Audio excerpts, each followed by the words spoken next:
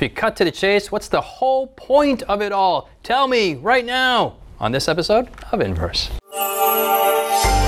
Coming to you from Silver Spring, Maryland, welcome to Inverse, a Bible-based conversation on life principles, contemporary issues, and thought-provoking perspectives. Now here's your host, Justin Kim, with Inverse. Hey friends, my name's Justin Kim, and you're watching Inverse, and we are looking at the book of Hebrews, one of the most enigmatic letters of the New Testament, but full of juice and healthy stuff for us, especially for our spirituality. We're here in this studio with Callie, Sebastian, and Jonathan, and we spent 1 week, last week, talking about the context of which Hebrews was written in. Mm-hmm. Very good. It's important to know the context, and very, very, very applicable to our current day and age. And now we're going to go kind of working backwards here, yeah? We're not going through chapter 1, 2, 3, 4, kind of going backwards. What's the point of it? And then looking back at the details. And we're going to just do aerial scans of Hebrews in this episode and looking at what's the point? Tell me the message of Hebrews. I can just watch this one episode and not watch the rest. No, keep watching. Keep watching. Watch everything. But we want to get to the main point. So Callie, if you can pray for us, and then we'll read the text afterwards. Absolutely. Father in heaven, we thank you for the gift of this book of the Bible. We thank you for what you've already taught us, and we thank you for the message you have put here. May we see it clearly. May we see it how it applies to our life, not just to store in our minds, but that we may see you more clearly and see your love for us better. We ask and pray all this in Jesus' name. Amen. Amen. Let's go to Hebrews chapter 8, verse 1 through 6. And Sebastian, can you can you read that for us? You might tack on some more at the end. Sure. Now, this is the main point of the things we are saying. We have such a high priest who is seated at the right hand of the throne of the majesty in the heavens, a minister of the sanctuary and of the true tabernacle which the Lord erected and not men.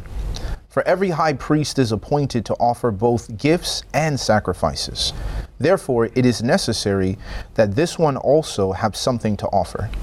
For if he were on earth, he would not be a priest, since there are priests who offer the gifts according to the law, who serve the copy and shadow of the heavenly things, as Moses was divinely instructed when he was about to make the tabernacle. For he said, "See that you make all things according to the pattern shown you on the mountain." But now he has obtained a more excellent ministry, inasmuch as he is also mediator of a better covenant, which was established on better promises. Oh, thank you, Sebastian. We really want to encourage you to go to inversebible.org and download our Bible study guide, especially on the book of Hebrews, and also go to hopetv.org/inverse, and you can look at past episodes. Especially, we encourage you to go to the last episode to get great context. Now, if you don't have time, you can put us on pause, and if you can't pause us, we're going to ask Jonathan this question. What do we talk about in episode 1? Because I think it's great. It was some great juiciness there. What was the context of Hebrews? Yeah. Hebrews, we believe was written by Paul to the believers during the time between 45 and 70 AD. So this is about, we don't know exactly when, but probably around, 15 to 30 years after Jesus went to heaven. So they went for explosive growth in, the book of Acts, and then Paul, preached all over the world, and there's just so many believers. But then persecution takes place, and these believers are going through challenging times. Then you have new generations of believers who never saw Jesus. And so Paul is now speaking to them, trying to encourage them, to remind them that Jesus, the one that they believe in, is truly the Messiah. He really is the one that, it was not just, a one thing that, it sounded really good, and he really is the one.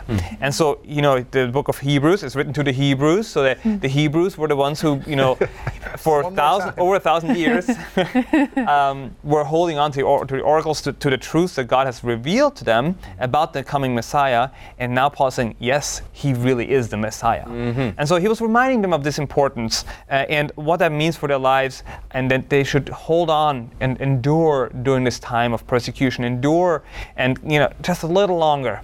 He has promises for us. He's going to come back. He's reminding them of these beautiful truths. And the book of Hebrews is theologically very rich, but it is not just for us to theorize about. It is very practical, because this rich theology leads to the point of where you decide, I'm going to apply this in my life. I'm going to believe it. Jesus really is my brother, my mediator, my high priest. Very good, very good. Thank you, Jonathan. This is good overview, and this gives us a great direction for the next upcoming 10 weeks or so to attack each chapter one by one and to really understand this. There's something about persecution and strife and hardship and trial when it's short term or when it's punctiliar. You can just overcome it, right? Or you experience fear, anxiety, anger in that moment. But there's something different when it's long term. Yes. And we spent a long time talking about pandemic, or especially as Christians who believe they're living the last days, about waiting for Jesus' second coming, right? This long-term waiting. That's another form of hardship, in the sense of indifference, malaise, of bitterness, not caring kicking in, and Right. a different temptation altogether. Well, let me open it up. Let me ask Callie and Sebastian, when you think of the book of Hebrews, what's immediately the first thing that comes to mind? Maybe some people it's coffee, like Hebrews, or tea, but let's talk about it from a biblical perspective. What's the first thing that pops into your mind? I think the first thing that comes to my mind is like a detailed breakdown of who Jesus is. Yes. And because we say a lot of things that are absolutely true, that Jesus is our Lord, He's our Savior, and other places though it just leaves it at that. But here's kind of like, let me really explain to you what Jesus did. And even though we've kind of said that Hebrews isn't just a theological book, and I agree that it isn't, there's lots of practical beauty there, but it is kind of lofty in certain places and very theological and very framework centric of this is kind of the full picture. So to me, it's an expansion on when we say, yeah, Jesus saved you, Jesus did this for you, Jesus this way, this is like, let me really explain it to you in all these different angles. Yeah. Sebastian. Yeah, I think when I look at the book of Hebrews, I see it as, Jesus is kind of this center figure, and we're looking at different dimensions of who he is, from being a human being like me, from being greater than the angels, right, in chapter 1, to being a better high priest, a better mediator, a better king, like all these different things. It's essentially that Jesus is a better version of everything that you as a Hebrew look back in your tradition to see. That really is the theme, isn't it? Better or more than, or absolutely. comparison, greater than, and more than. And it's very systematic, yeah? Chapter 1, Jesus is better than the angels. Chapter 2, he's better than human beings. Better than 3, better than Moses, better than Joshua, better than the high priest, better than Melchizedek, better than Levi, who was a Melchizedek, then better than all the earthly, better. Really encourage you to, if you have your Bible, and when you're not watching Inverse, to take a highlighter and go through every time where the Bible says better or more than highlight, and you find yourself just all throughout the book of Hebrews. What is the main point of Hebrews? And this is where our text starts off with. Chapter 8, verse 1. Now this is the main point of the things we are saying. Here you go. I love it. There you The go. conclusion is right there. But it's good also to study 1 through 7 as well. We have such a high priest who is seated at the right hand of the throne of the majesty in the heavens, a minister of the sanctuary and the true tabernacle. Okay, we just read that. What is this talking about? So It's kind of lofty, as Callie says. Yes. So it's essentially trying to establish that everything we've been saying from the first 7 chapters is to establish this reality. Yes. Okay. That Christ is the high priest Okay. of a sanctuary that was not built by Hebrews, right? Solomon or Moses or anybody else rebuilding Herod's temple, but he is a minister of the true tabernacle, which is found in heaven. And his ministry is in heaven. And so this establishes that we've taken this thing from an earthly shadow to a heavenly reality. And we're just establishing that this is what we have in Jesus, and this is who he is and what he's doing. Okay. Jonathan. Sure. When I was a kid, I remember I got once one of those, fighter jet models. Do you remember those that you can build yourself with glue, and there's like tiny jets? We can imagine them with you. You imagine. And I remember building those, and I liked it. It was fascinating. It looked cool, and it was fun. But it is nothing compared to seeing a real airplane, real fighter jet, right? Correct. In the same way, in a similar way, not the same way. the Hebrews for 1,500 years had the sanctuary system as a model, as a 3D model illustration of what's really going on in heaven. And so Paul is now saying, what's the main point? The main point is that, yes, this modeling we had was good, but it's based on what's really going on out there. And Jesus, the one who I've established over the last couple of chapters, is the Son of God, our Savior. He is our high priest. In other words, we have a need for a high priest, number one. Number two, we need someone to minister on our behalf. So he is really the one that fills that role and fulfills that model that we had, that pattern, and he is the real deal, right? And so we see that he is, as a high priest, there's a lot we could unpack there. What does it mean? What does he do? But he's the minister of the sanctuary, of the true tabernacle that the Lord erected, not man. This, to a Hebrew thinker, this triggered a lot of richness in theology, because then they're logging in to the sanctuary thinking, like, okay, what is the sanctuary really all about? And then he's saying Jesus fulfills all of that. Everything that your entire economy is based on the sanctuary system. Your entire salvation experience is based on this, for so many hundreds of years. And he's saying all of that is now in Jesus. And that's good news. That's powerful news. Amen. Powerful, powerful. Sebastian. I was going to say, for a Jew, a Hebrew reading this, I can also imagine the fact that they are connecting an enormous amount of major areas of their life, right? You have the concept of a high priest, the concept of the sanctuary, the concept of an offering, the concept of a covenant, and promises, right? And it's like, Jesus is basically connected to all of these things. He's, the tabernacle, all of those things that we've already mentioned. And so it's almost as if the writer is trying to get them to see that there is only one thread that ties all these experiences together, in which one Jew may focus on. Everything's about the covenant, or everything's about the sacrifice, or everything's about the sanctuary, or everything's about the high priest. Who's the high priest? As we see in Christ's day, right? We knew his name in the Gospels as Caiaphas. It was understood, and that was a notable position. But you can emphasize one aspect over another, but here he's connecting them all through the specific ministry of Christ and what he's trying to establish. Right. Okay, let me just roll back a little bit. So we've talked about, we're trying to not to get lofty, but we are already getting lofty. Jesus is high in the heavens, in the sanctuary. Right. I got a lot of questions that maybe out there people they may have, like, why is Jesus in the sanctuary? Why is he in the heavens? And all that stuff happening up there, what does that have to do with me down here? Okay, so we got help us make some connections on that level. Maybe from a very practical standpoint of the Hebrews at their time. Yes. This is, as I mentioned earlier, probably mid-1st century sometime. To the believers, the sanctuary, even though it was really important for hundreds of years, when Jesus died, the curtain ripped apart. They knew about that. Like, they realized a change has taken place. Some of them had to flee Jerusalem. They didn't have a chance to, worship like that anymore.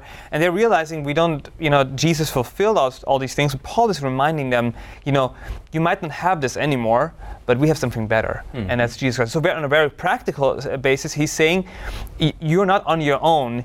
Jesus, he's still with us. He's still with us, and he is our high priest in heaven. You don't need the high priest in Jerusalem anymore. Hold that thought, Jonathan. We're going to take a break right now. So when we come back, we're going to look at what does Jesus doing up in heaven, and what do we still have to look forward to. So stay with us. Has Inverse been a blessing to you? Do you have questions, comments, or feedback you'd like to leave us? Find us on social media by searching Inverse Bible on Facebook, Twitter, Instagram, or YouTube. While there, join us, like us, heart us, thumbs up us. Our handle again is Inverse Bible, no spaces. Now, back to the discussion.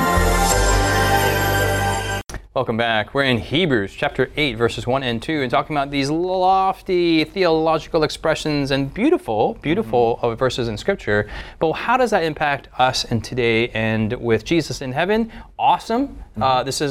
Jesus in heaven is something that too often we Christians don't often dwell enough about. Right. Jesus ascended to heaven. The great question that the majority of Christianity has is why? Right. And if he's there, then what's he doing? Correct. And it's very clear from this chapter. So Sebastian, share it with us a little bit more. So I think one of the practical pieces that's often missed is because we don't understand the role of the high priest, on behalf of the believers, we don't appreciate what he's saying. Okay. We typically look at the Old Testament as, foregone stuff that's like, yeah, we don't need that anymore. We have the Lamb. He's Christ. Yeah. It's great. He died for us. But understanding that the high priest position represents a rift between me and God. And the fact that there is a high priest gives me an opportunity that I have an advocate that is there bringing my name to God, in which I can't go to heaven. I can't appear in his presence. So people may say, well, what does that have to do with me on an everyday basis? This is how you know your prayers will be answered, because you have a high priest who's carrying those prayers into the presence of God. This is how you know that when you claim the promises of God and when you're needing support, as he'll deal with in chapter 4, to carry you through temptations here to be faithful, you have a high priest who's advocating when you fail and when you make mistakes and when you cross boundaries with your girlfriend or your boyfriend, or when you lie on that test and you're like, Lord, I'm so sorry, I shouldn't have done that. That possibility of restoring that relationship is possible because he is there. And the fact that he is eternal and he lasts and he persists, unlike other priests, this is what makes this amazing for you. Like, he's not going to be like, man, we had a great, we think about the presidency, like, oh, it was great when we had this president, right? But it was terrible when we had that president. And the difference with this high priest is he's not going to die. So we're always going to have a great president, right? It's very interesting that here this high priest is also on the throne. So these two motifs of high priest and king, which are their two figures that they leaned on for any, whether it's military or spiritual or economic or whatever category. These two are people are going to bail you out. And here, these two figures have been now merged into this one figure of Jesus, and now he's upstairs working on our behalf. That should provide the ultimate hope. Callie and then Jonathan. Yeah, I think two things here. One is just that mediation, and that you don't require another human. You talk to that human talks to Jesus talks to God, and we're good. It's you talk to God, and Jesus takes that for you. Jesus is the intercessor. We don't need an intercessory system. Exactly. And I'm not even just talking about religious systems that hold to that idea, but I know, I have loved ones who sometimes they'll say, Callie, will you pray for me? Because they sometimes they don't say it directly, but they're kind of implying like, I think you're tighter with God, so like he'll hear you more. God doesn't hear my prayer. Yeah, or like you read your Bible more, or whatever it is. But it's like all of that is unbiblical. We all have the access to the same God through the same intercessor, which is Jesus Christ. Bloom. So don't ever ask Callie to pray for you. I'm not praying for you anymore. You pray for yourself. Is that what you're saying? No, I'll still pray for you. Okay. As long as for the right reason. I will pray to couple with your prayers, not to bolster an idea that's false. And by the way, we thank you for your emails and your messages. We do pray for you. We get all your messages, and we do, either Siku or I or the team, we do pray for you, and we appreciate those prayer requests. We're going to be praying for each other. Pray for us as well. But continuing along, just want to throw that in there. Yeah, and I appreciate that. And the other point is, I think we've kind of said it, but I just want to say it maybe a little bit louder, is that the high priest is the same one who intercedes and is telling the truth about something, meaning like he's responsible for the standard in a sense, but he's also the one who took the punishment for us. So I think the idea, again, we didn't, you and I, and people listening to this episode, did not live back in this time, but I could imagine being like terrified of the high priest when I was a little kid, like he's the one who talks to God about my sins. Like he's the one who tells on me. And you kind of get lost in the intercessory part and just the I'm gonna tell on you part. But that's Jesus, as we've discussed, Jesus isn't just the high priest. He's intercessor, he's the king, he's the Lord, the Savior, he's a sacrifice, he's everything in one. And he is the one who's interceding. He's the one who knows everything, but the one who dealt with it all on your behalf. He's the victim of the consequences of sin with us, and then became the person bridge. And that's the one you're talking through. Amen. I just want to add to that and encourage us and the viewers to study, really to fully appreciate the book of Hebrews. You have to spend time in the Old Testament, in the book of Leviticus, in the book of Exodus, and really learning about the sanctuary system, how it works, what the different aspects are. Why? Because those were not just given to give the Jews something to do to kind of know what the sin is. Be occupied. Exactly. No, God was actually giving the blueprint of salvation, the blueprint of what he was going to do in the future through Jesus in every aspect of the sanctuary system. Okay, it's not just about the lamb. Yes, everything's about Jesus, but it's not just about the sacrifice.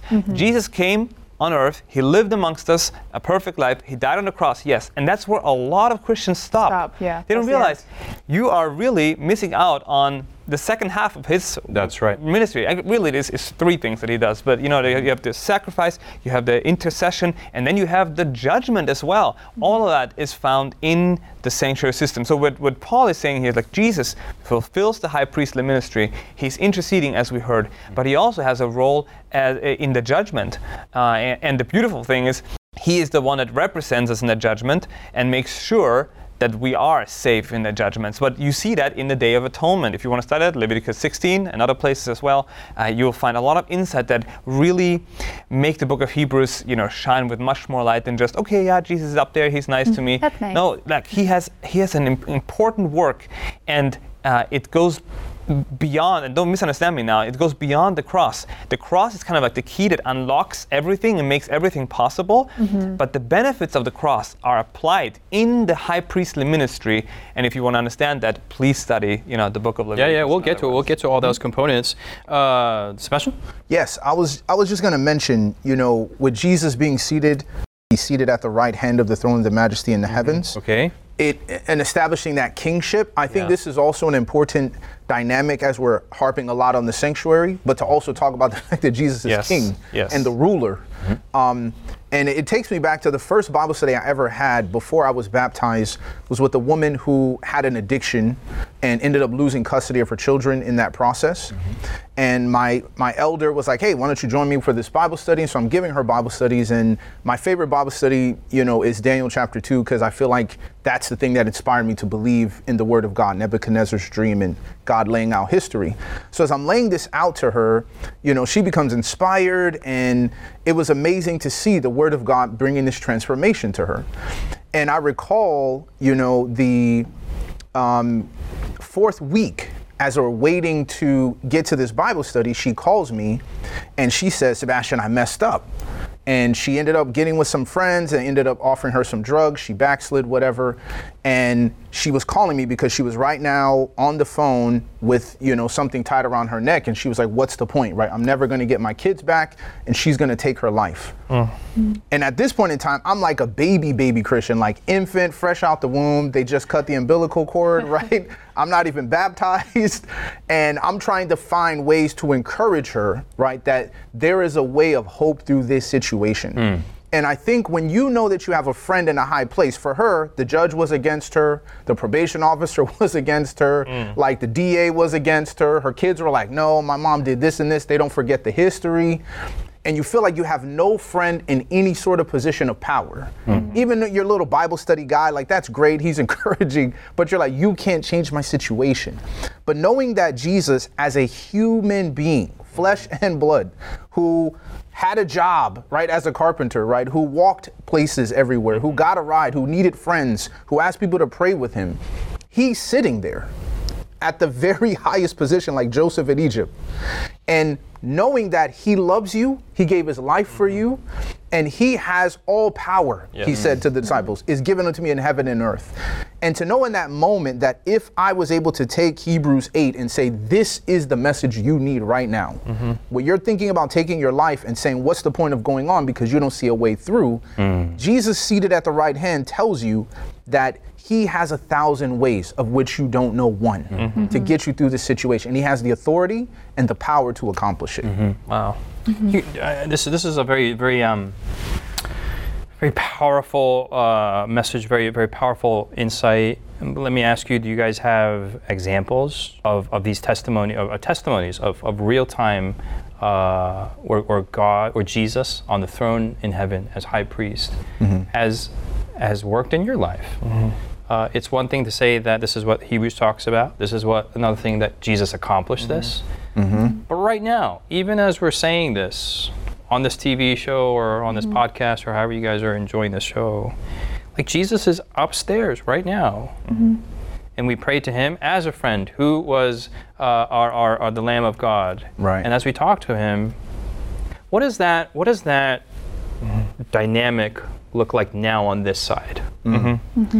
I mean, the fact that Jesus is, my high priest, the one who intercedes for me, of course, salvation is a big deal.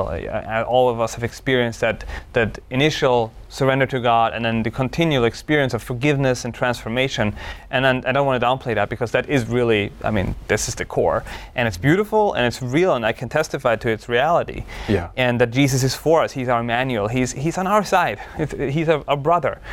But then He's also King, gives me the assurance that I don't have to be fearful. We went through a pandemic. There was definitely the emotion of fear and anxiety and those kind of things, and depression, all that stuff. But then again, Jesus is King. And while maybe my emotions sometimes mess with me, I can still by faith claim that and believe it. And I have, not just during the pandemic, but in other situations where fear would be the appropriate or standard response from a human perspective. I can know Jesus is King. I can walk through this valley of the shadow of death and know that He's King. So I know it's very theoretical here, but I've seen this in my life, in situations where I did not know what was going to happen next, or I was fearful for what people are going to say or think or do to me. And knowing that Jesus is King and is all powerful, all authority is given unto Him, gives you an assurance as a believer. He's up there. And this is, I think, what Paul was trying to say. Okay. It's like, He's up there, He's with me, He's for me. Okay, assurance. Okay, anything else? I think for me personally in my life, when I became a Christian and wanted to confront things in my past and worried about certain weaknesses I saw in my own life, that was a big challenge, right, for me, was to be able to overcome my past, to overcome my mistakes before, and to recognize that I'm not that same person. And it took situations of me overcoming certain temptations of practices that I had in the past, where Christ helped me to overcome, tendencies towards watching pornography or tendencies towards consuming certain types of content or treating certain people that way, and to see that I went from not being able to resist this habit to overcoming it through the power of Christ. He still is working today. Absolutely. He gives us assurance, He gives us power, and our natural reaction to all this should be complete submission and obedience. Amen. That's our prayer. Hopefully that's yours, to acknowledge Jesus as King and High Priest today in your life. Thanks for joining us. We'll see you next week here in Inverse.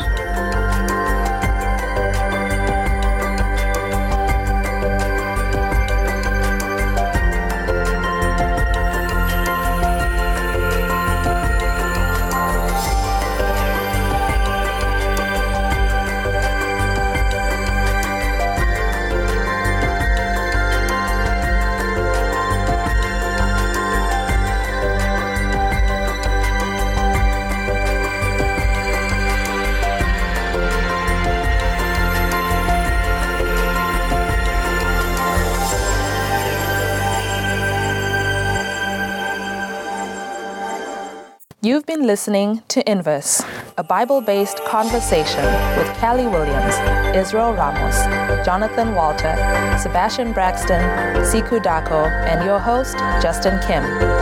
Inverse is brought to you by the Hope Channel, television that changes lives. For this and more inspiring episodes, visit inverse.hopetv.org. Find us on social media, #InverseBible. Until next time, this is Inverse.